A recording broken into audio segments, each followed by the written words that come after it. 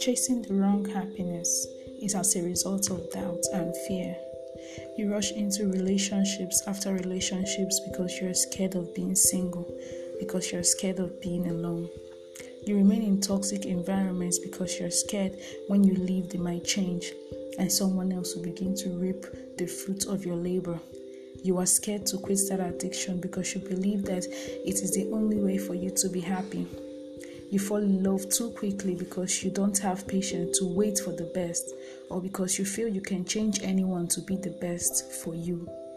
You are chasing the wrong happiness, founded upon fears that are grown by your insecurities and doubts from your inner self, that you might never get what belongs to you. No one can make you happy but you, and you can't change people unless they decide to.